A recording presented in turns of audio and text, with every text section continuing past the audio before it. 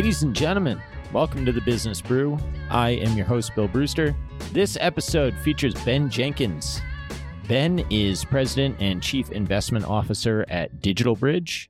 Ben is also the co-founder of DigitalBridge Holdings and the former chairman of Global Tower Partners.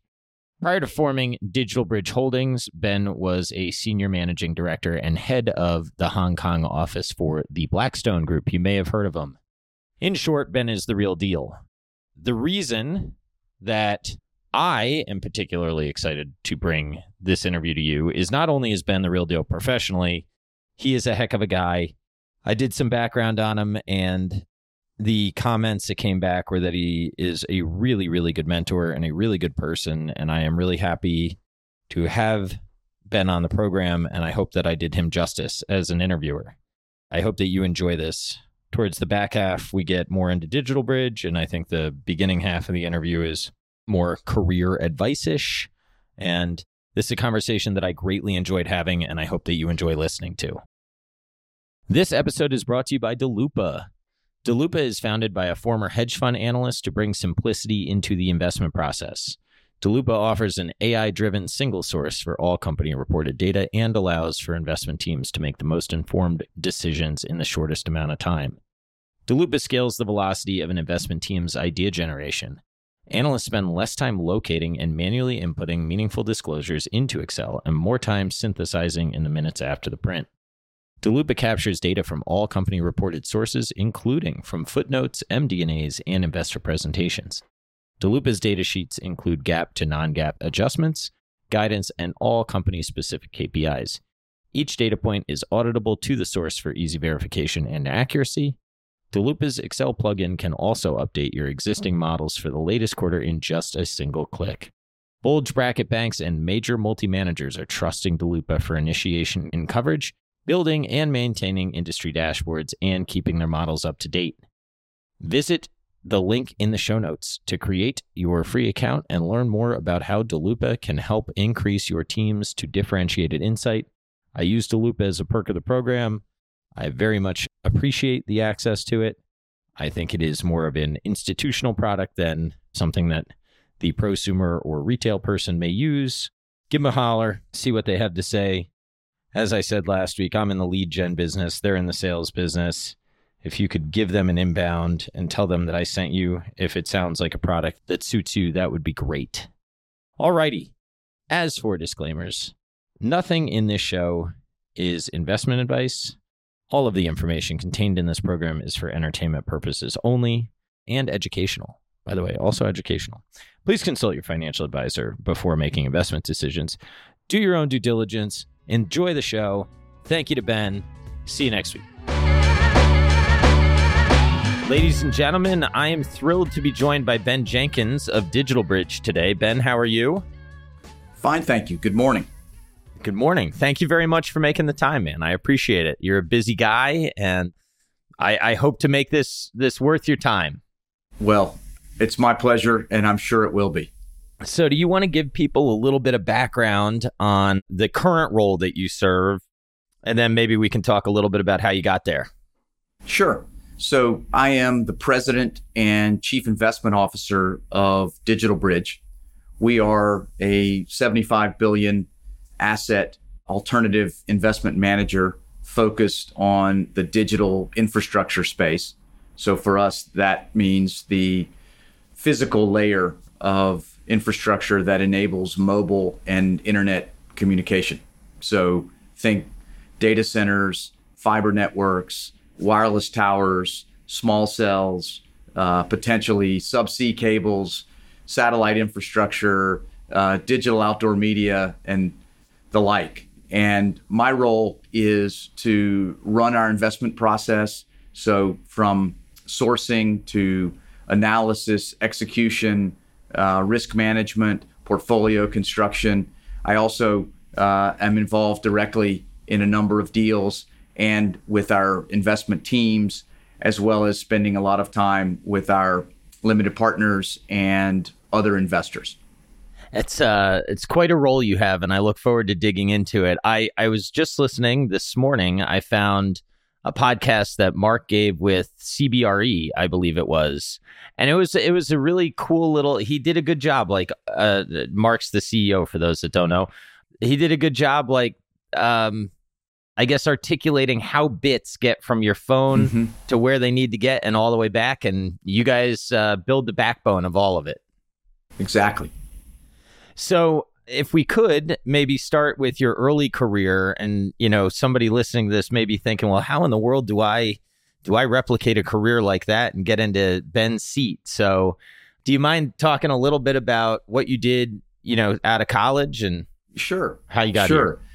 It was, in retrospect, a fairly traditional path, but at the time, I promise you, I had very little idea what I was doing or where it might take me. And I think, you know, as we get into perhaps some of the advice elements, I think it's great to have an idea of what you'd like to do and where you'd like to go. But there's a lot in life that is serendipitous. And I think trying to engineer every step of the way is probably unrealistic and not very productive anyway.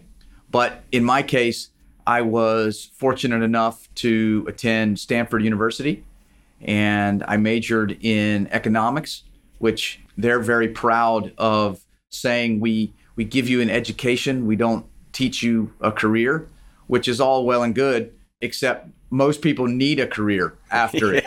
And so I was incredibly fortunate to get a job at Morgan Stanley as a financial analyst. And it's not an exaggeration to say I barely knew the difference between a stock and a bond, but they took a chance on me and had a fantastic training program and really gave us a lot of practical skills to apply in the analysis and work that we did. I was in the M&A department, which was fantastic. And I got to see a lot of different industries, companies, and really develop my analytical and particularly financial modeling skills. And based on that, I was at least able to interview for jobs in private equity. And so again, let's back up real quick, because there were some stories that came out. The early years of Ben Jenkins, the analyst as an M&A spreadsheet junkie, for lack of a better term. What were your hours like? They were long. And if you talk to any of my colleagues we just had a 30th reunion. I guess I'm dating myself. Oh, neat. That's fun. But it was fantastic. Yeah, that's cool. All credit to Morgan Stanley for doing it. Grant Gregory, who was in our class, is still there as a senior managing director, and he helped sponsor it. And we probably had 20, maybe 25 out of a domestic analyst class of 75 or 80. So it was a very good turnout. Huh. But if you talk to them, none of them would describe me as a spreadsheet jockey. Okay. I was at best a spreadsheet mule, but I found a way through it. And part of it was with long hours. There's just no way around that. And it packs an enormous amount of learning into a short period of time. And so, yeah, I mean, there were countless nights at 2, 3 in the morning, but I was never alone.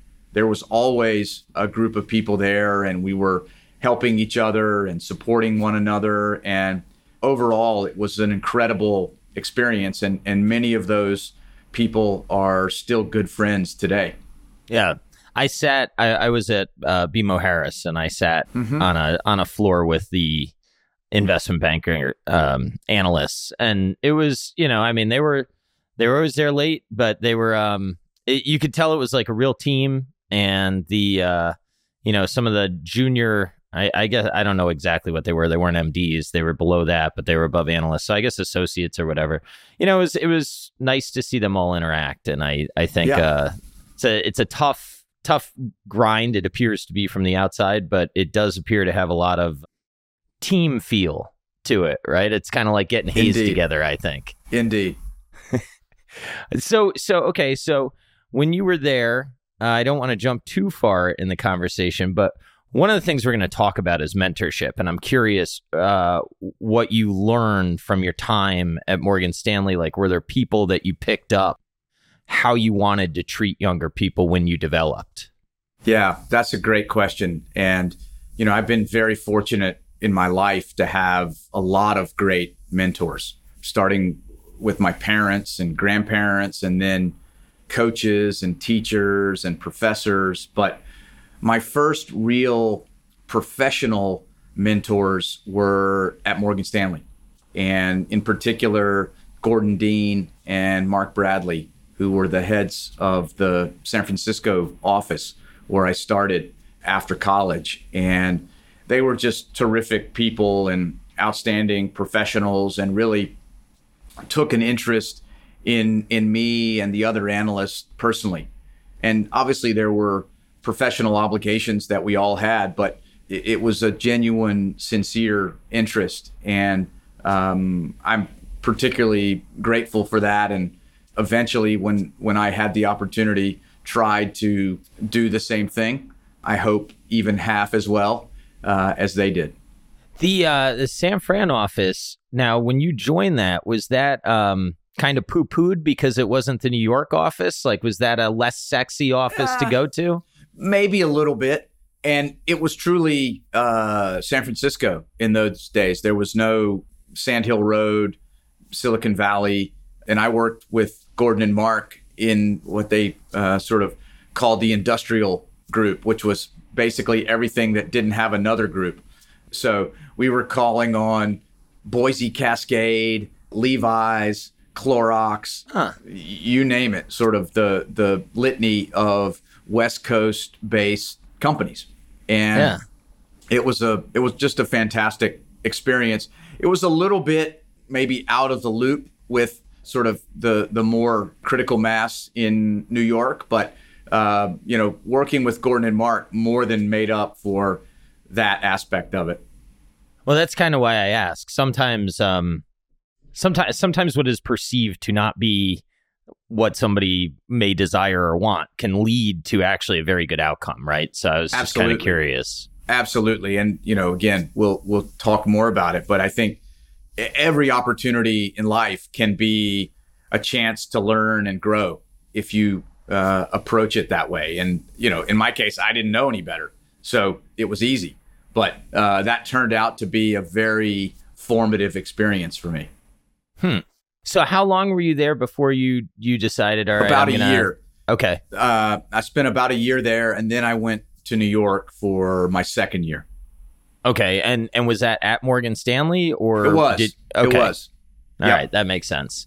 And then how long were you in New York at Morgan Stanley before you decided that private equity may be where you wanted to go? Yeah. So it was kind of the middle of my second year. It's a 2-year investment banking analyst program. And honestly, I hadn't thought about what I was going to do next.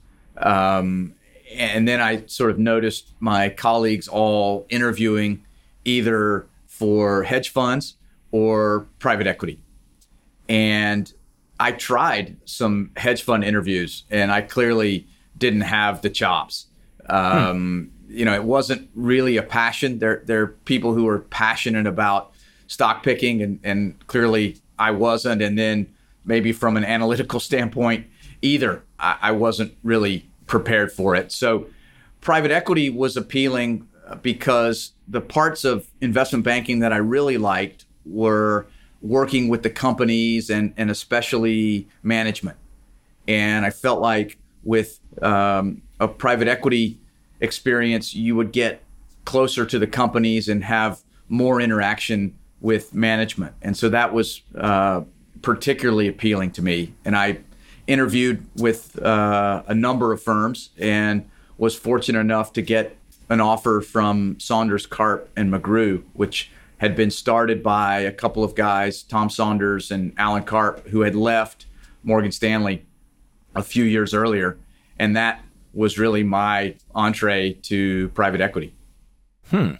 So what were you focused on at that firm? Was it like middle market type Yes. LBOs? It was middle market. I think we would have used the phrase, maybe not growth equity yet. I think that was still a few years away, but middle market private equity. And it had a particular consumer focus. We did a lot of restaurants and retail investing. Okay.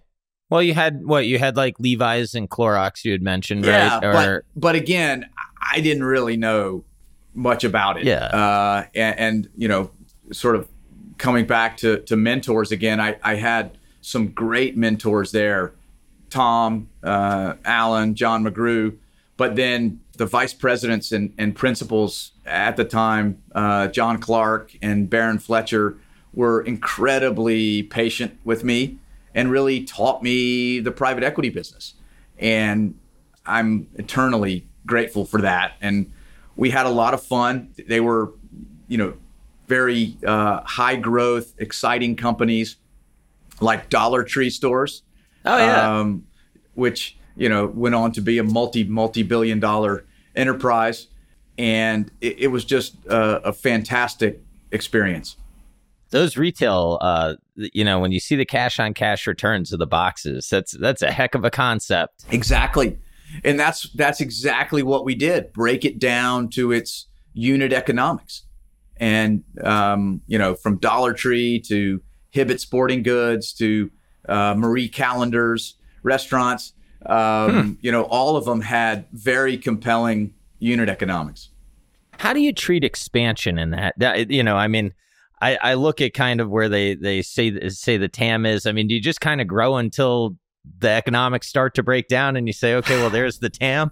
Yeah, that's a great question. And we spent a lot of time on that because a number of the companies we invested in were perceived to be regional concepts. And the question was always, how far would it translate? Yeah. That was the case certainly with Hibbett Sporting Goods, which had started in small towns in Alabama, but eventually grew to over half the country. There's a fast forward retail fashion concept called Charlotte Russe that was a Southern California sort of tween brand. And the question was, would it work in Arizona? And then would it work in Texas? And the answer was yes. And I think the challenge is there is an arc to those businesses, and you do need to be thinking about the exit before you get too close to that asymptote or plateau, because you need to leave something for the next buyer. Yeah. And, when we were doing the IPO of Hibbett Sporting Goods, we spent weeks identifying and categorizing potential expansion markets. And we looked at, demographic data, competitive information, and we sort of qualified an additional 500 sites that they could expand into. And that became an important part of the IPO story. Interesting. As somebody who dabbles mostly in public markets, I always wonder that there's no more buyer after me, and I am on the end of the life cycle. Yeah, well, and, they eventually have to demonstrate that they can continue to grow. And in retail, the comp store sales, the organic growth becomes very important as the concept matures. Yeah. It's amazing. I mean, Burlington Coat Factory and Five Below. And I mean, there's like a number of these that are just really incredible to see. And I never would have thought like Burlington Coat Factory. When I walk into it, I never would have thought it would have had the economics it does, but it's pretty impressive. Yep. Interesting. Okay. So you were there for how long before, first of all, when you're now in private equity, do you realize that you're in like a really growing, I don't know the right way to frame it, but like that's the place to be in finance, right? I understand the question. And certainly I think we all felt very fortunate to be in the industry. But at least in my case, I was far too young and maybe naive or just inexperienced to see what was really happening. Because my perception at the time, in fact, someone said this to me when I started at Saunders Carp, said, Ben, all the easy deals in private equity have already been done. Huh. And this business is getting tougher and tougher. And he was right in the micro sense that returns were harder to generate. There was more competition. Markets were becoming more efficient. But what I missed, and I think a lot of people did, was sort of the tidal wave of capital that was coming into the asset class. And that drove enormous growth for 2 decades. It's still growing. And while individual deal level and ultimately fund level returns have compressed, the enterprise value that's been created at the firm level is extraordinary. And that's because the industry overall is offering an attractive risk-reward proposition to the underlying investor. And that's what's driving the inflows of capital. And now, expanding into more high net worth, insurance, and eventually retail capital. Do you feel as though the aggregate ecosystem in finance is as healthy as it's ever been? I mean, I don't have a good way to contextualize sort of the growth of private markets and what it may have done to public markets. I mean, like, are we just in a more sophisticated time now that is sort of like a better place to be, or is it just an evolution that shifts? Yeah, I would probably stop short of characterizing it editorially as better or more efficient. I think it's certainly more evolved, more differentiated. And I think that's a natural progression. I think you've seen that over time, not just in finance, but in many sectors. So I think this is a logical progression. And I think it ultimately comes back to the proposition that the industry is offering its customers, the investors. Are we able to generate a superior risk-adjusted return relative to their alternatives? And of course, there's portfolio considerations, different allocations, but fundamentally, we have to continue to deliver. And if we do, I think the allocations will grow and the capital will continue to flow into private markets.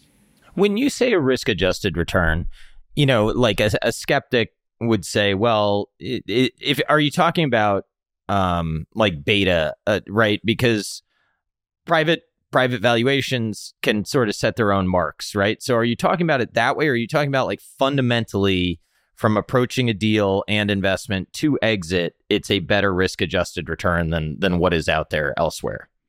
Well, I would actually characterize that as alpha in the investment management parlance.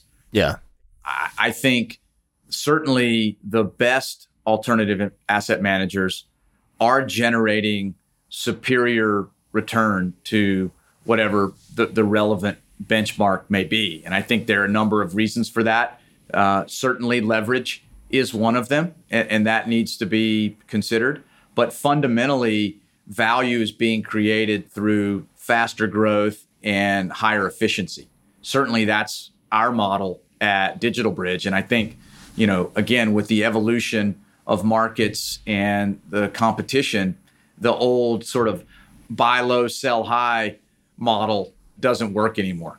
So you have to genuinely drive value after you make an investment. And the best firms continue to do that, and they continue to be rewarded with greater allocations and more capital. So this, I think that provides a good way to go back to where we were in the conversation about, one of the ways that you can build value, it seems to me, is by building teams. And I'm kind of curious, your experience, how you developed your competence at building up the people around you in order to accomplish a goal. One of the things, I did a little bit of background on you before the interview, and one thing that came back was what a unique boss you were and what a good mentor you were. And it's a point of the conversation that I want to make sure that we don't lose. So I'm curious your thoughts on that. Sure. Well, first of all, thank you. That's very kind, and I appreciate anyone who's said that. I would say, first of all, this is fundamentally a human capital business. The financial capital is obviously the instrument that we use to drive our return and our business, but it's really the people that make it happen. And, we haven't, as an industry, always appreciated that, and, not had maybe the best human capital management systems over the years. I think we've had one fundamental thing, which is sort of, to me, the overarching driver of all this, and that's alignment. If you go back to the GP-LP relationship, there's almost perfect alignment there. We only get paid when the results are realized for the investor. Similarly, we extend that to our management teams and the relationship between them and the shareholders. And then within the private equity firm or the alternative asset management firm itself, the sharing of that carried interest is fundamental to the business model. So I think we did an excellent job with that, and therefore we're able to succeed perhaps in spite of our shortcomings as managers. And it's sort of been the case over time that people advance in this industry based on their investment acumen or sort of commercial ability rather than managerial competence. And I think that's probably still the case, but there's much more appreciation for developing people, developing teams, building world-class organizations that can sustain results over time. And certainly that's what we try to do here. I think, it starts with identifying and attracting top talent. This is a very competitive business, and we need the best people in order to deliver superior results. So we've expanded our recruiting efforts. I think we also have now implemented a much better development process, from feedback to creating experiences or opportunities for people to grow within the firm, and then finally paying and rewarding people for delivering on that sort of managerial human capital element. That's been a very successful formula for us. Well, it seems to have been a very successful formula for you personally also. And I guess what is very interesting to me about what comes back about you is, you spent a lot of your career at Blackstone. I don't perceive that to be a low stress environment. And you maintained kindness, humility, and a sense of, wanting to mentor people. So is that something that you feel is ingrained in you? Is it where does that come from? And how can you be successful being that kind of person? I think sometimes It's the perception is it's got to be more cutthroat than that. Yeah. Well, I don't think you can be successful without being true to yourself, at least not over any meaningful period of time, because it's just not sustainable. And, in my case, I was very fortunate, again, to have great mentors as I was coming along. And in some sense, it's sort of paying that forward. In another sense, there's a sort of self-interest where treating people well gets better results in the short to medium term as well. And, frankly, it's something that I enjoyed. And We had an opportunity at Blackstone to work with some of the truly best and brightest in the world. And that was a real privilege. These were just incredible people, bright, funny, motivated. And so it was just a pleasure being around them. And so, whatever I may have done as a mentor or a colleague was truly my pleasure. The Blackstone diaspora today is remarkably successful. Many of them still at Blackstone, and I'm certainly grateful for that as a shareholder, but many of them have gone on to great success in other firms. And I think it's a testament to the caliber of people that we were able to attract and the quality of experience that they got while they were there. In a slightly different question, how have you seen a successful way to motivate CEOs that are working for portfolio companies? Because presumably they're already fairly wealthy and, fairly successful, right? So how do you how do you find that person that just wants to go to work because they love going to work? Well, look, I do think the financial alignment is important. And in some cases, the CEOs are already wealthy, but not always. And I think, even wealthy people want to feel like their contributions are being recognized and valued, and sort of having in place a system and a program that does that, I think is fundamental. But beyond that, it's really engaging their sort of personal and professional pride and drive.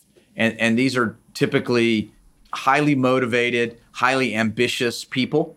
And they really want to know that you're a partner in supporting that growth and that dream that they have. And so, there are a number of ways to demonstrate that, but the best way I know is being really engaged and talking with them regularly, helping think through different strategic issues. That doesn't mean micromanaging the business. We don't get involved in the day-to-day operating details, but we try to be a resource and to provide guidance, resources. We have a large operating team here at DigitalBridge that we can bring to bear on a particular company's behalf. And then, finally, just supporting financially what they're trying to do with the business, whether that's equity or debt capital, or perhaps identifying an M&A target and helping with the execution of that. And through that process, they see that you're truly a partner in the journey and want to see the business, the company, the executive succeed. And based on that, we've had fantastic experience with our management teams. It's something that I've wondered about because, at least as it pertains to DigitalBridge, it appears to me that a lot of the people that you have hired to run your business units have big resumes, and I would think supporting those people and also building a culture where they're not there's healthy competition, and then there's sort of like ego that you want to stay out of the building, right? I don't know. It's just kind of interesting as I've thought about what you're building over there. It's I think, we've been able to attract, as you say, some real luminaries in our space. And I think for many of them, it's exciting to feel that they're on the cutting edge with a platform and a team that are highly motivated to see them succeed and will be sort of in the mix on the most relevant, most interesting transactions, opportunities, and have the capital and resources to play in the game that they want to be a part of. And we're incredibly fortunate to have the caliber of management teams we do. So you were at Blackstone, and it appears to me your life was pretty set if you wanted to stay there. What made you make the jump to go into something more entrepreneurial? Look, I think there's a life cycle to an arc in a private equity, or for that matter, many other careers, where after having been at a larger firm, you have a desire to maybe start your own or do something a little more entrepreneurial. And, I've been at Blackstone 12, almost 13 years, and been incredibly fortunate to work on so many interesting things and be part of the growth of what is truly a world-class firm and organization. But I did have a desire to do something a little more entrepreneurial. And I had known Mark at that point for close to 20 years. And we had a very successful run together when he was a portfolio company CEO for an investment Blackstone had made. And he was in the process of selling the company again. And at that point, there was an opportunity for us to team up. And, we talked about it many times and had many sort of brainstorming sessions. And it culminated on a napkin, a breakfast napkin. As all good ideas do. They do. And at that point, it just felt like the right time and the right thing. And, fortunately, it's worked out pretty well. That's cool. So what got you into, why was Mark one of your portfolio company CEOs at the time? So this is a good story, actually. In its early days, Blackstone in private equity had focused on what they called corporate partnerships. And this was fundamentally to differentiate it from some of the other LBO firms, as the industry was known then, who were at times hostile to management and companies. And that really came from Pete Peterson and Steve Schwarzman's background as advisors to Fortune 500 CEOs in their prior capacity at Lehman Brothers. And they had brought that ethos to Blackstone. And so it was a logical way to position the firm. So when we were looking at a new sector, in this case, cell towers, as they were known then, we would often try to find a management team, a corporate partner to work with, both to get more knowledgeable and gain insight on the business, but also potentially to bring synergies in a transaction. And so I first met Mark as we were looking at other tower deals. And, we looked at Motorola had a portfolio of towers to support their SMR radio business. We looked at towers in the old Sprint company. Then there was a tower company that was struggling financially called Pinnacle Towers that we looked at together. And for one reason or another, none of those ever came to fruition. And finally, one day, I just said, Mark, why don't we buy your company? And it was relatively small at the time. And we made a couple of $100 million investment, bought a majority of what was known as Global Tower Partners, a very ambitious name considering I think it had about 500 towers and was nowhere near global. But we grew it fivefold over the next 3 years. And had a very successful exit to Macquarie as they were coming into the business in the U.S. At that point, I went to Hong Kong to open our office there. But Mark and I stayed in touch, and he continued to grow GTP, as it was known. And eventually, 6 years later, sold it to American Tower for almost $5 billion. And at that point, we had stayed in touch, and we started talking in earnest about what might be next. Me after Hong Kong, he after GTP, and we came up with the vision for DigitalBridge. How was Hong Kong? Amazing. That's my wife's been. She said it's like her favorite city. Yeah, I was there for 5 years. And looking back on it, again, at the time, we didn't realize it, of course, but that was probably peak Hong Kong. Huh. And an amazing professional and personal experience for me and our family. We made some incredible friends, had some unbelievable experience, learned a tremendous amount, and I'm extremely grateful for having that experience. Have you had to move around a lot in your career or just a few times? Not a lot, just a few times. And we are indeed a dual career family. So that has been aided mightily by my wife being flexible and us establishing a base in New York that's allowed both of us to pursue our careers. Is it hard to live in her shadow, or are you okay with it? I'm used to it. It's great.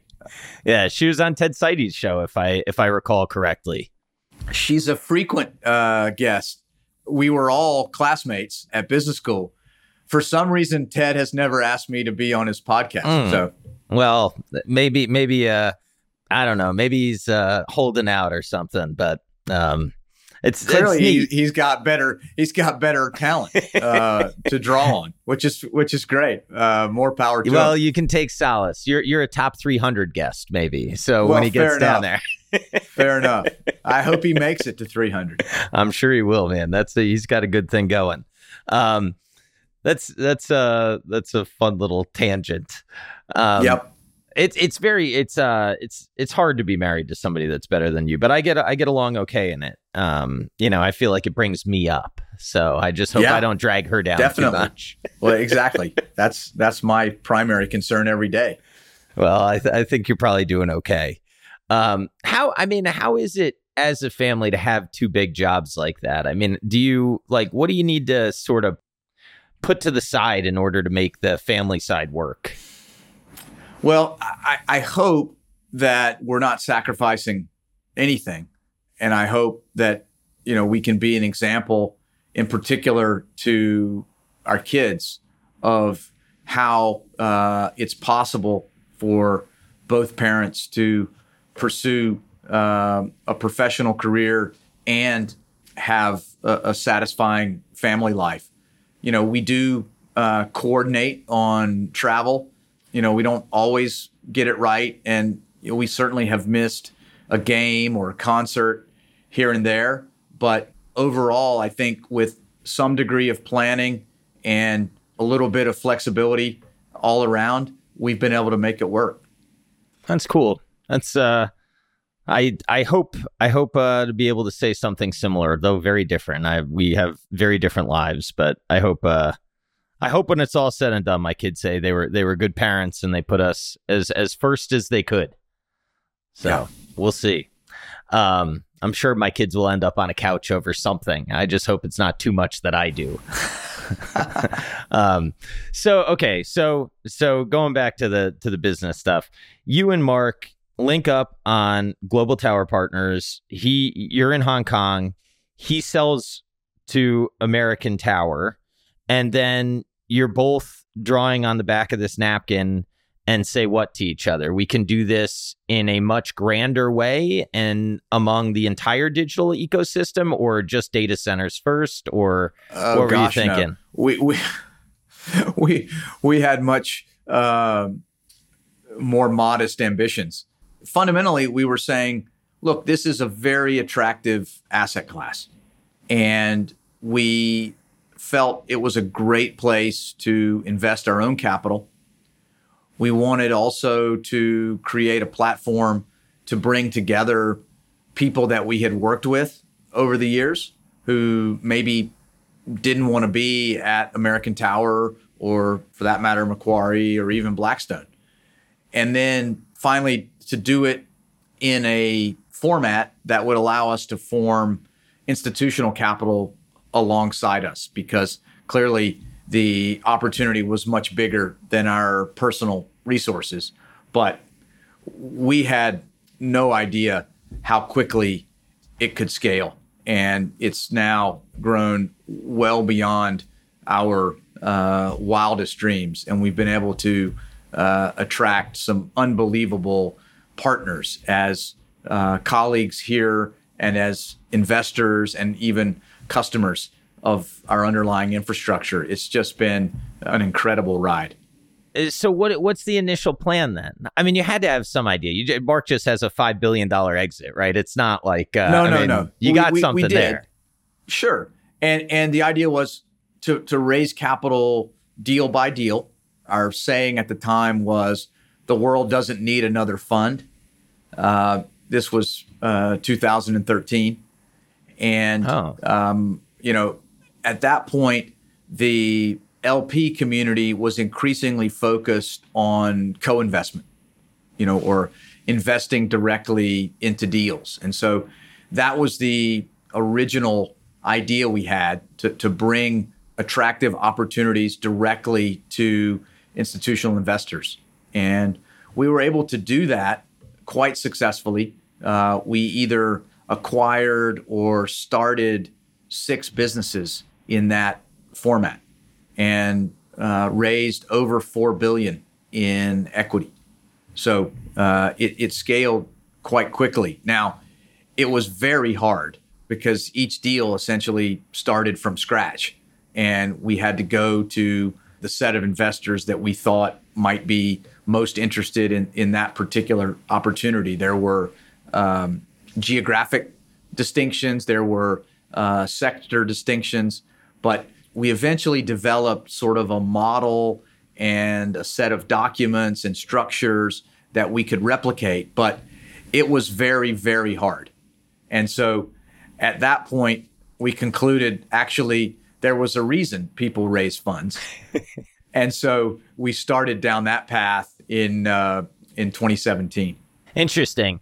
So the disadvantage of not having a fund is that you've got to go out and do an SPV, right, for each raise. And then you're not taken as seriously as a bidder, right? Or you had the track record. Correct. And so you're trying to juggle holding the deal, kind of keeping the seller interested or ideally even committed while you're fundraising. The other thing, which is less spoken about, but ultimately became a big issue too, is with the rise of reverse breakup fees in deals, where the seller is demanding a certain payment if the deal isn't consummated, the investors typically don't want to stand behind that. Yeah. So that fell to us.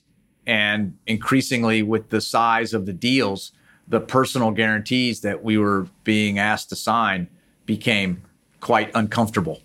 Geez, that's stressful. Yeah. Yeah. Huh. I mean, it's one thing to say, I'm willing to. Yeah. I don't know. You start signing like huge personal guarantees. It's like I don't know that I want to really speak for everyone coming to the table every single deal, right? Right. And that's essentially what we were having to do. Huh. So how many days would you have to how much were you not sleeping very well? Well, there were definitely some sleepless nights, but we would have the deal covered in terms of commitments. Yep. But there was always the risk that someone might back out. Yeah. And, none of the investors wanted to take sort of interconditionality. So in effect, we would need to backstop any hole or absorb whatever the reverse breakup fee would have been. Fortunately, we never found ourselves in that position, and we were able to close all 6 of the deals on the indicated timeline. Yeah. It's just a fund gives you so much more, right? Then you can get the bridge loan at the fund level and not have to worry about all that stuff. And you're an institutional player, in the best sense of that word. And what we've tried to do over the years is use the best of being now a significant institution, but not lose the entrepreneurial drive and the agility of being more of a entrepreneurial firm. Yeah. Huh. So when you were what did you start with? I apologize for not knowing this exactly. No, I know is fine. data centers and towers are like the core competence. Yeah, we actually started with towers. Yeah. Yeah, and that was the first two deals. We actually started with a portfolio of towers in Mexico that had previously been part of Global Tower Partners, but didn't go across to American Tower in that deal for regulatory reasons. And so we ended up partnering with Macquarie to acquire that portfolio. And it was a $75 million equity raise. And it was a true bootstrap, friends and family effort. And, Mark and I kicked in. We got some of my former partners, Mark Galogally and Larry Guffey from Blackstone, to believe in us. Mark's father-in-law, very sort of grassroots fundraising. And we cobbled it together, closed the deal. And then about 6 months later, the non-competes for a number of the team from Global Tower Partners had expired. And so we were able to put them back in business in the US. And we knew that was going to be a much bigger opportunity. And so we expanded into more of an institutional category. We got, interestingly, the Jordan Company, more of a private equity firm, to invest. We had Stone Peak Infrastructure Partners, which had spun out of Blackstone. So Trent Vichy and Mike Dorrell, who I knew from Blackstone. And then Goldman Sachs Infrastructure, Ed Pallison and Lynn Sievers, who really gave us a kind of brand imprimatur that was very helpful. And so the last piece was CalSTRS, who made a direct investment. And, we eventually raised over $1 billion for that platform. And it became and remains by far the largest private tower company in the United States. So then when did you start thinking about, okay, data centers is a logical extension? And I know, fiber came a little bit later, but this concept of, having the holistic solution. So it starts, and I give Mark all the credit for this. It starts with being customer centric. And by customer, in this case, I mean the underlying customer of our infrastructure. So in the case of towers, that would be Verizon, AT&T, T-Mobile. And what we were seeing as technology and network architecture evolved was more and more of their equipment was going not onto the tower itself, but actually into data centers. And this was the beginnings of what is now known as a software-defined network. And it allows them to more dynamically manage capacity. And so we started thinking, in order to be more relevant to those customers, we should really think about getting into data centers. And so then, we kind of started an initiative over probably 12, maybe 18 months.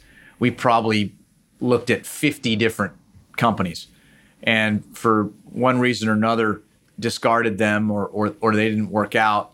And eventually we were able to acquire DataBank, which we still control today and has grown probably 20-fold in the last 8 years. It's just been an amazing growth story. And so that got us into data centers. And then through that, we eventually found Vantage, which is our hyperscale data center platform. And so it really was a story of following our customers, or now what we refer to as following the logos, and being a trusted partner and offering them solutions to their network challenges. And it turned out to be an incredibly important sector. It's now the largest for us. We're probably still better known as tower owners and operators, but Data centers is our largest segment today. What do you think is kind of like misperceived about, I guess, what's going on in the data center market? I mean, and I guess one of the questions that I have is we'll start with that. Like, what do you need out of a good data center asset? Yeah. Well, at various points, there have been, I guess, what might be described as short theses on data centers. That's kind of where I was going. It's natural because they've had an amazing run. And, certainly there are people who have tried to poke holes in the model. And I think the fundamental misperception really comes back to the demand. And yes, the hyperscale customers in particular, Microsoft, Amazon, Google, all have tremendous resources and what are even today very low cost of capital. And so the question might be, well, what can we offer them that they don't already have? And the answer is capacity, both physical capacity, but also resources that they don't have and can't easily access, even with all of their capital, because there is such a exponential growth in demand that they can't physically keep up with it. And so, yes, they are self-performing, as it's known, providing for their own capacity, but they're leasing more with third parties every year because the amount of their requirements are growing that much. And so that has a follow-on effect of making all of the existing capacity necessary and indeed valuable. There was also some questions around sort of technological obsolescence. And the reality is that, there may be certain things that evolve and are phased out over time, just as in the telco world, optical switching, has replaced the physical switch centers, but the locations will still be needed for whatever that next application or standard is. And the big challenge today in data centers is power. And these are enormous consumers of electricity, and that brings numerous challenges. But fundamentally, in a world that is power constrained, the existing locations with access to power are going to be more valuable over time. And I think that isn't perhaps fully appreciated. People are looking at it as, boy, it's going to be hard to build all of the capacity we need. And certainly that's true. But what it means as a second order effect is the existing capacity, the existing facilities just became more valuable. I thought it was interesting that Mark said that Reno is a growth market because of the land to expand. And then also you've got a ton of solar out there that offers a renewable solution. But then I couldn't help myself but think, well, that works, for maybe a hyperscale data center, but not so much at the edge, right? The edge you kind of need close to the end consumer. So how do you kind of like densify the edge so it can handle more capacity, right? Like that's an interesting. It's a really big challenge. And there you're not talking about the generation capacity, because for the most part, that is sufficient today. But the grid or the distribution network is often constrained at the edge. And so it's hard to get the density of power that's required.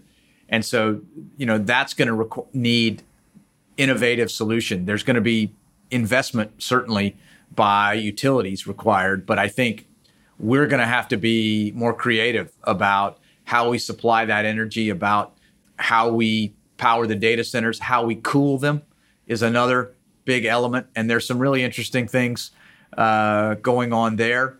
I'm a big believer in human ingenuity and the ability for technology, for markets to find innovative solutions.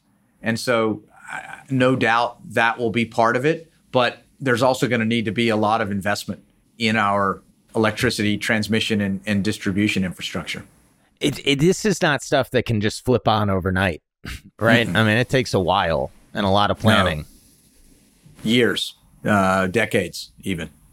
There's a company out there pursuing an Open RAN network that is, it's a very interesting concept. And I'm curious, like, how you've seen the evolution of that. I happen to be a Boost Infinite subscriber and think it's the best cell network that I have ever had. However, I know it's like a T-Mobile and AT&T MVNO, and it's kind of like under penetrated right now. So I'm hopeful that that my service doesn't degrade as time goes on. But it seems like they're having some financial issues based on their last earnings call. So just I know Mark has talked about very positively how forward thinking they are with networks, and I'm curious kind of what you've seen from working with Dish and where you see networks going in the future. Like, is Open RAN a real possible solution? Because it seems exciting. Yeah. So look, that is in fact the continued evolution of what we saw 10 years ago, which is moving more of the sophisticated electronics into data centers and using software to dynamically manage capacity. And this is sort of the perhaps largest manifestation of that we've seen. And as you point out, the technology works. That part is really not a question anymore. They've proven that it works. Their challenges are financial. And so that's the part that, again, as an industry, we need to figure out, because for a healthy digital infrastructure ecosystem, all the actors need to be able to earn a reasonable return on capital. And right now, the wireless space is extremely challenging. And part of that has to do with the spectrum cost. Part of it has to do with some of the regulatory frameworks. But the technology certainly exists for Dish to be successful. And I think, over time, that network will be. I don't know exactly in what form or under what ownership, but I do believe that there will be a fourth wireless network in the United States that is viable. Yeah. I think that's a good segue into another topic that we had pinned.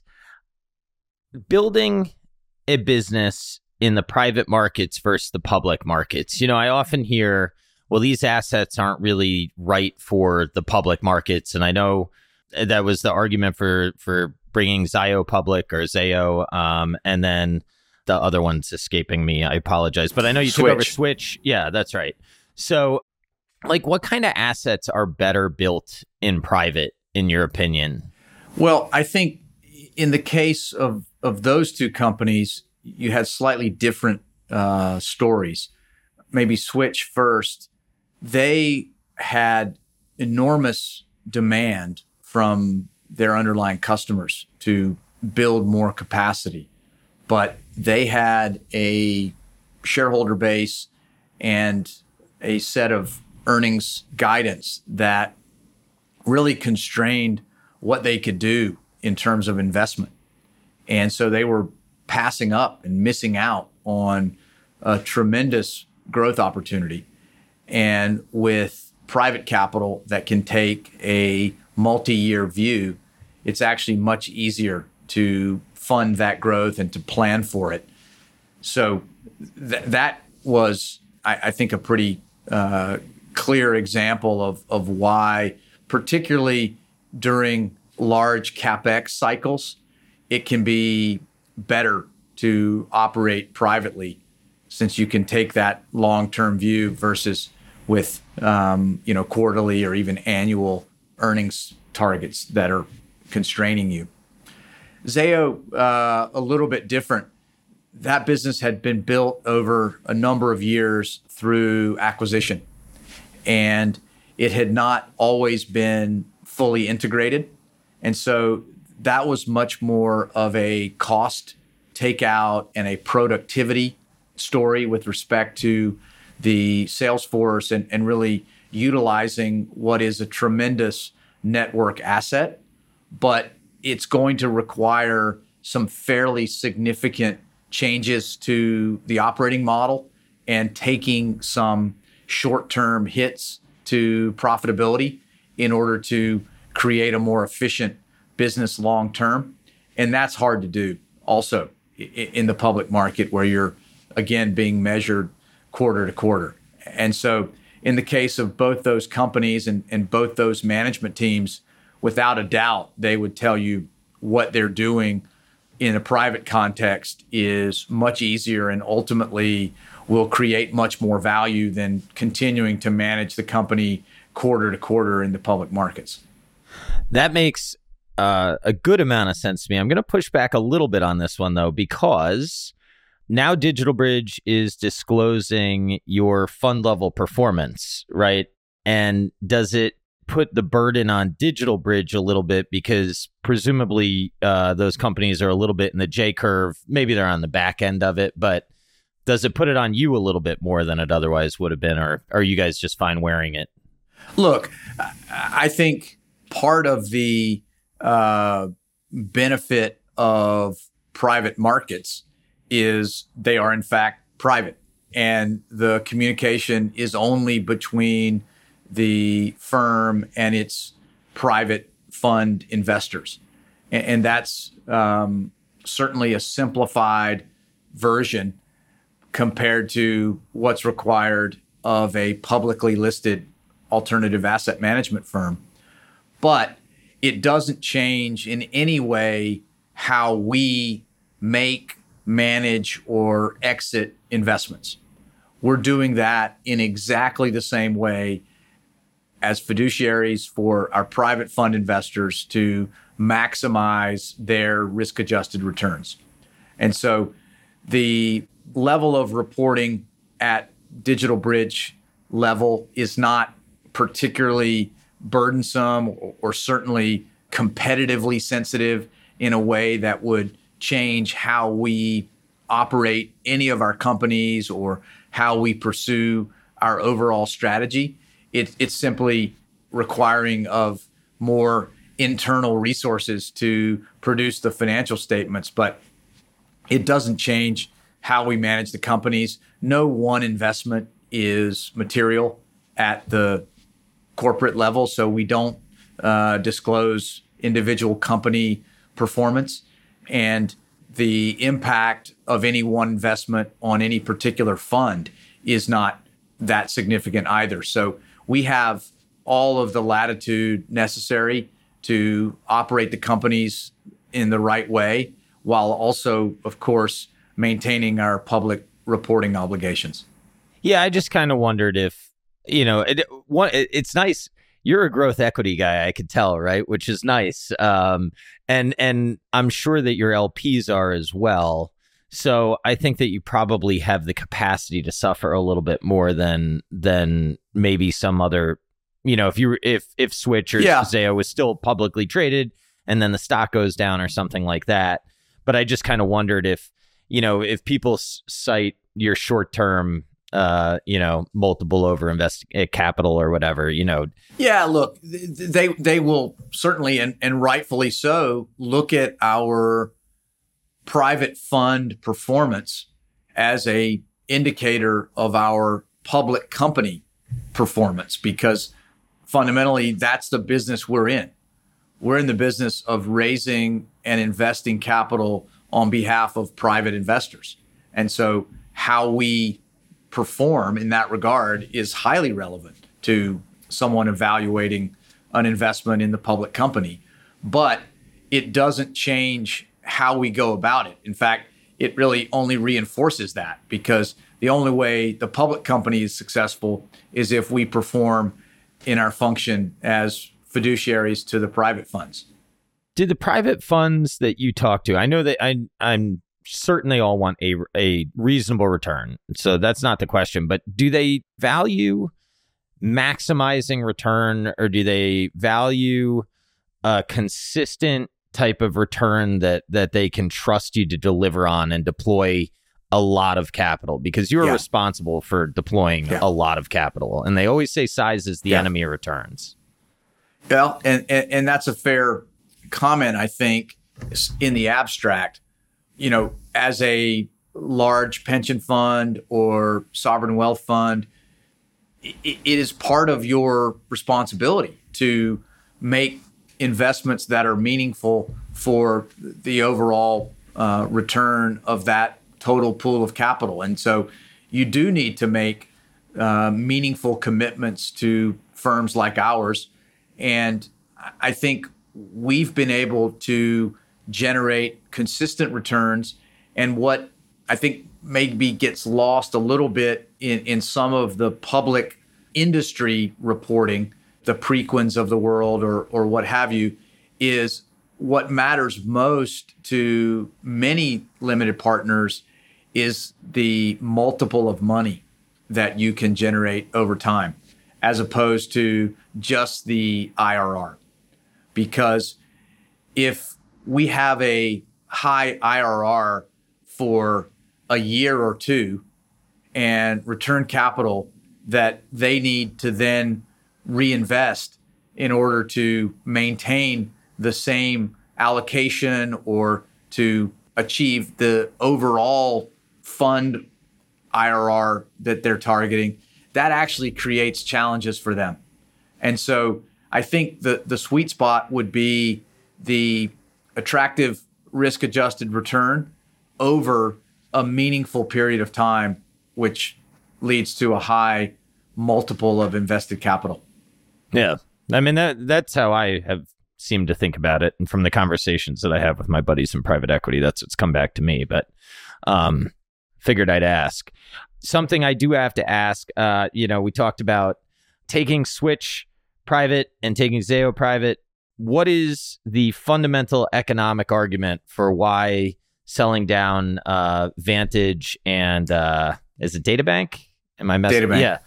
What fundamentally is the economic rationale for deconsolidation there? Well, I would start maybe turning the question around a little bit, which is I think those investments are functionally equivalent to other investments that we have made through the funds or in a format like I described for Mexico Tower Partners or Vertical Bridge, where we have invested our capital as principals, whether it was Mark and I individually or Digital Bridge, the corporate entity.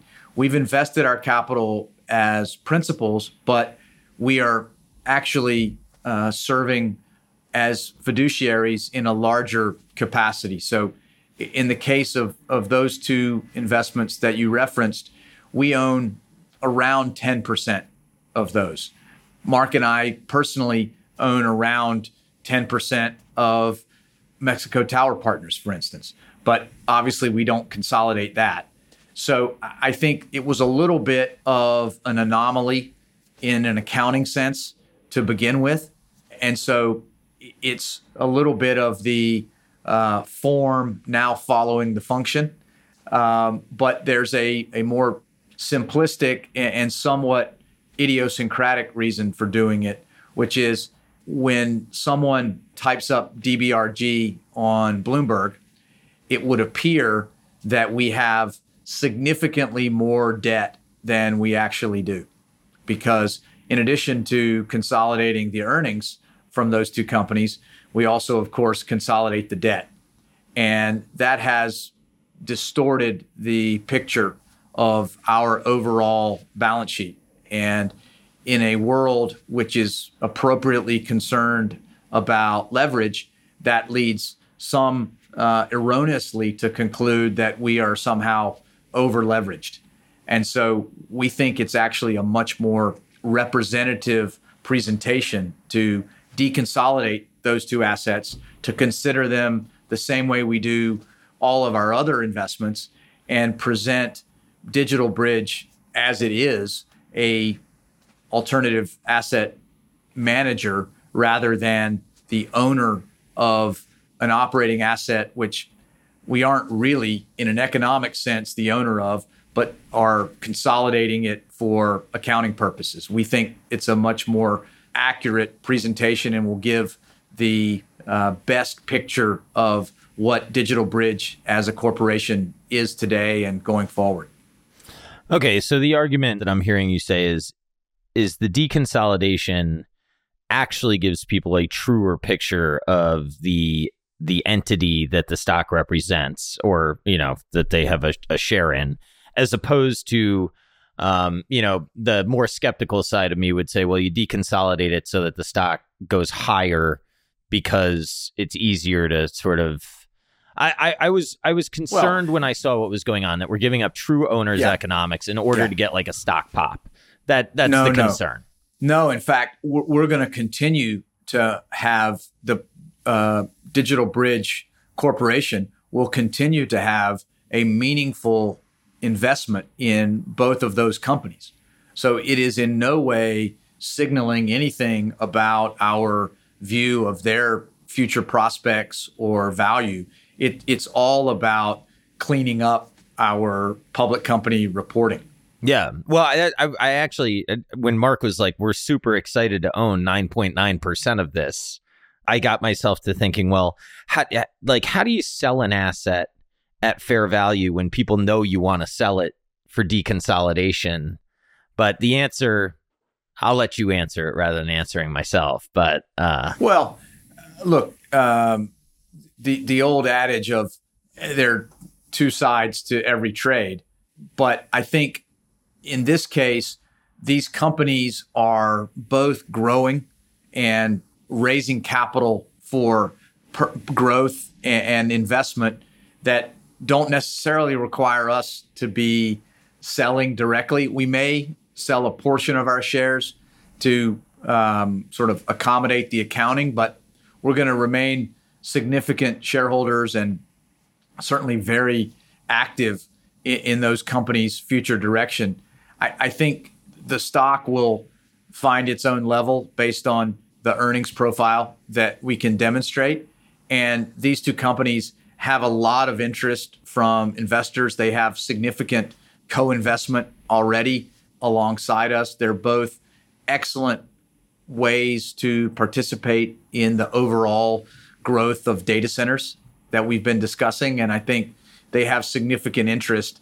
So, it's a matter of creating the appropriate competitive process and getting to what we think is the right outcome. But we're going to continue to be significant owners and investors in these two businesses. Yeah. The sheer amount of capital that appears to need to go into this space is pretty incredible, just generally. And how do you think about, deploying? So I see, what your target is, $8 billion to raise in 2023, right? Yes. That's a lot of responsibility that lands on your desk. I mean, how do you how do you think through risk management at the different fund level and putting out as much as Mark can raise and is that, I don't mean to misframe it. Maybe that's not the way you think about it, but I'm just kind of curious. It's not, but I understand what you mean. And again, we're incredibly fortunate to be in a sector with such strong demand pull. And we're really seeing that across our portfolio, not just data centers. The organic growth and the demand for our infrastructure is tremendous. And that translates to interest and demand from investors who want to participate in that. So we've been fortunate to be able to form meaningful amounts of capital. We have a variety of formats for that. Of course, the private funds are one way. There's also the so-called co-investment into deals alongside of the fund.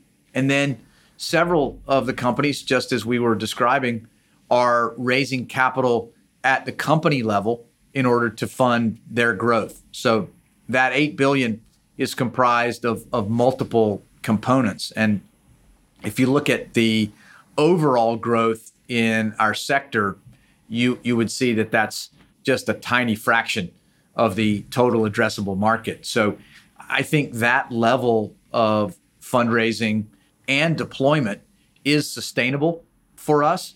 Obviously, we do think about the portfolio construction and risk management aspects. So sector concentration, geographic concentration, even stage of company concentration. We're looking for a balance across all of those dimensions. And we're constantly looking for new areas to invest as well. Earlier, I mentioned satellite ground-based infrastructure. People don't realize, I didn't until we looked into it, that these satellite constellations actually require a lot of infrastructure on the ground. And so that's an area that, landing stations. So the signal coming down from the satellite has to then be transmitted to the people or installations on the ground. So you need, you've seen the large dishes. That has to sit somewhere. And we think there are a lot of parallels to wireless infrastructure. Well, yeah, then you need fiber, right? Interesting. Exactly. Exactly right. So all of that is to say that we feel very comfortable, with the pacing of our fundraising and deployment, simply because the sector is growing at such a rate. Interesting. Have you seen like the wireless, the capacity for wireless to deliver a good product seems to grow quite a bit, year over year. I mean, is wireless, do you think wireless is going to be a good enough product someday where we just walk around with a wireless plan and that's all we have? Or like, are we going to need the cables to the home? What do you kind of think of that? Well, it's a very interesting question. And you're absolutely right. The bandwidth of wireless has increased significantly, and obviously 5G now offering even more. I would tell you, honestly, though, we're still in the early innings of that. Even here in the United States, 5G coverage is not ubiquitous. Yeah. And most phones are still not 5G capable. So that transition cycle will take a number of years and require significant further investment. But outside of the United States, there are still countries operating on 3G, many on 4G. But critical to all of this is the fiber connectivity to the various wireless sites. So it used to be towers would have a big microwave dish on them to relay the information from that site back to the core network. Now that's done, in the United States at least, virtually all by fiber. Because in order to have even 4G bandwidth, you need that. Because if you're relying on microwave backhaul, the throughput is not sufficient for true 4G functionality. 5G, obviously, you need fiber and high capacity fiber at that. So I think it will continue to be a combination of technologies. The wireless capacity will continue to increase. More spectrum will be needed, but so will continued technological evolution. But we believe fiber is absolutely critical. It's the connective tissue, if you will. And when you add data centers into the mix with software-defined networks and the like, connecting the data centers to each other, to wireless towers, to the network cores, that has to be fiber fed. And so that will continue to be a critical element. And, with the recent infrastructure bill, I think we're getting closer and closer to more ubiquitous fiber in this country. It won't extend everywhere, but within a few years, I think you'll be well over 90% of the country with direct access to fiber. The software-defined network, does that enable you to condense the packets of information and then send them more efficiently, and then like my phone or whatever? Yes. Expands it? Is that what it's allowing? I know it allows the network to be more dynamic. It is, and it's effectively the routing. Yeah. That is the efficiency multiplier. The sort of packetizing, as it's known, that's sort of a separate exercise. Okay. And then unpacking it on the other end, that has more to do with the phone. Okay. All right. Than the sort of network. But nonetheless, in order to move the amount of data that is now traversing our networks, it has to be extremely efficient and dynamic in the way those packets are routed. And that's really the genius of it's CRAN, Cloud Radio Access Network, or software-defined networks. Yeah. All right. That makes, it would make perfect sense that my phone's got to be able to receive the packet, and then my phone has to be able to expand the packet for me, not the network. It's interesting. I've spent a lot of time on trying to understand networks, and I think I'm maybe 30% of the way there. But it's a fun thing to learn about. If I may, there's a terrific book. It's now over 10 years old, but it's still highly relevant, called Tubes. Yeah. Have you come across that? I have. So I want to make that required reading for all of our new employees. Yeah. I think it does a great job of sort of creating a picture, a diagram, some of which is virtual, by the way, but nonetheless, of really understanding how this ecosystem fits together. It's going to be a fun place to watch. It's got to be really cool to sit in your seat. There's a lot of evolution and a lot of capital that's going to be needed to push it forward. What are the biggest constraints outside of power? Yeah, well, that's the biggest one by far from a operational standpoint. I think then I would go next to people, and that is the critical element in what we do, both at our level as investors, but then at the company level. We need more and more engineers and managers who understand the customer requirements, who can anticipate them, who are willing to literally get their hands dirty building infrastructure. And, the supply constraints still exist. It's eased somewhat, but getting fiber was a legitimate challenge during COVID. We have other pieces of equipment that are still hard to get. HVAC equipment for data centers. Some of the power equipment is very long dated even today. And then in certain markets, labor is still a constraint. So, having managers who can navigate in that challenging environment is critical. So I think, again, fundamentally, it's a human capital business. So that's probably the next constraint. And then I think maybe in more investment terms, I think the exit of investments is critical. We are not yet, at least, in a permanent capital format. And we have a duty to return capital to investors. We want to do it at the opportune time when we've been able to generate that attractive compounded return. But we need to be able to achieve that. And as the size of the companies grow, the challenge of getting full realizations only increases. And so I think that is something that we started to think more and more about. We're still quite early in our fund lives, so we have time to try to optimize that, but it's definitely something that I spend time thinking about. Yeah. So the numbers are so big, it's almost like the only natural buyer becomes the public markets, right? Or unless I guess you could get a permanent vehicle, but then I don't know what you do with carry in that situation. Yeah, that's been the challenge with the permanent vehicles has been the carry, although there are some mechanisms that have been implemented. The bigger issue I see is the liquidity.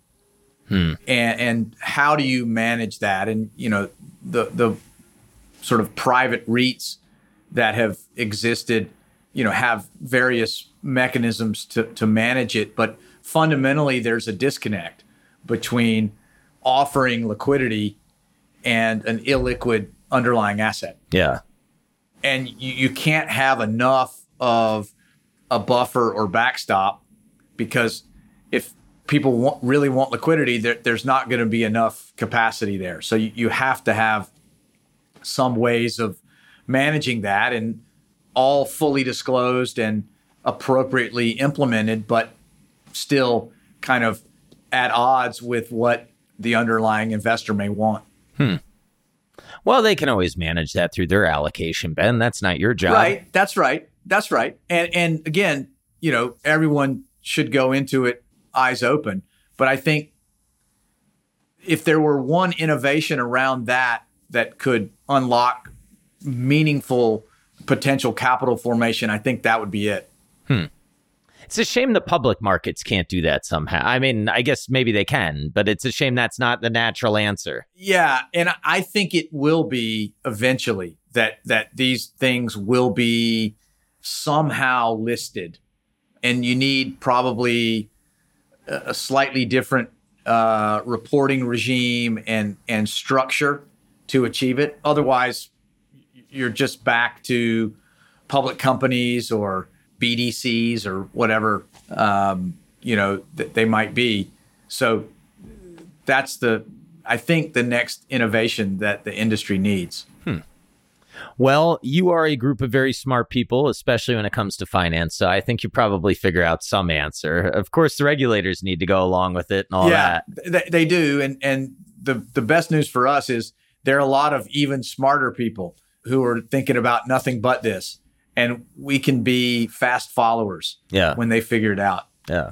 Well, it'd be interesting to watch, man. It's a long way away, and these are long-lived assets. So we'll see how the answers come. Exactly. And so it makes sense to match the asset duration with the investment vehicle.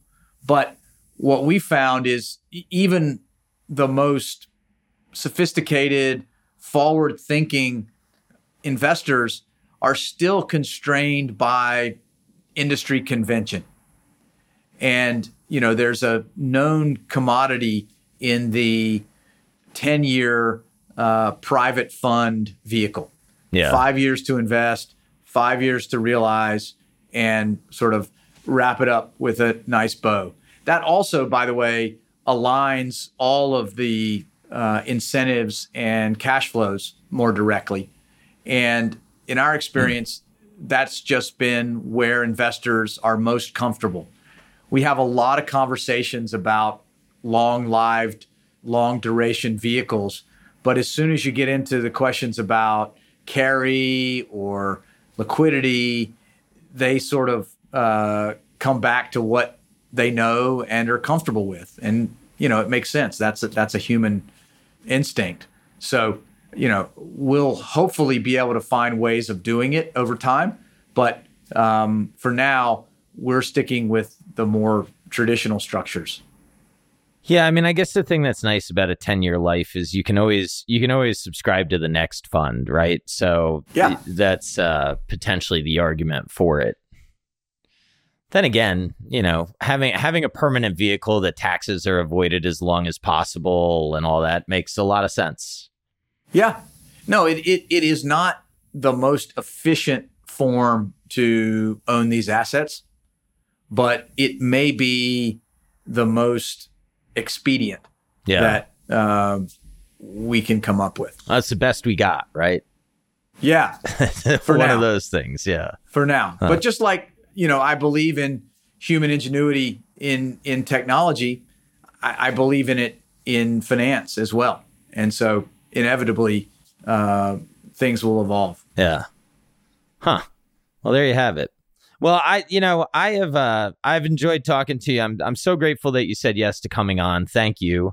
And I don't know if you want to wrap up in a bow some life advice for young people that want to be successful in a career. I don't know if you have any ending nuggets, but I just want to say thanks.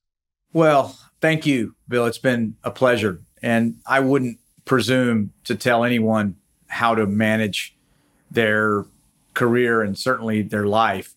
But I think what has served me well is, number one, having great mentors. And so seeking that out wherever you can is always beneficial. And the other thing, in addition to work ethic and analytical, technical skills, is just an intellectual curiosity of being genuinely interested in understanding things at a fundamental level. Why does this help a customer, or why would someone want to pursue a certain path? That, I think, grounds things in a way that's very practical and allows you to think ahead, sort of completing a task, a piece of analysis, and then asking, well, what does this mean? Or what is the next question that it prompts? I think that is just a great way to go through a career or even life as intellectually curious. Well, I got a follow-up for you. You said seek out mentors. One way to seek out, I think, a good mentor is to be a deserving mentee. How do you make sure that you're a deserving mentee? Wow. Well, I think everyone is a deserving mentee. I think that is just a fundamental concept. But I think making it easy to be a mentee means being engaged, being self-motivated, self-directed, but also being willing to ask for advice. And, there's an expression about you can form a relationship by doing something for someone, but you actually form a closer relationship by asking them for a favor. And it may be uncomfortable, and it needs to be organic, not forced, but, asking for advice, asking for help, asking for lunch with your boss or a senior person. That level of proactivity and engagement will get people's attention and make them want to spend time and really invest in you, invest in that relationship. Awesome. That is a great place to end. And again, I appreciate you stopping by and thank you for your time. My pleasure. Thank you.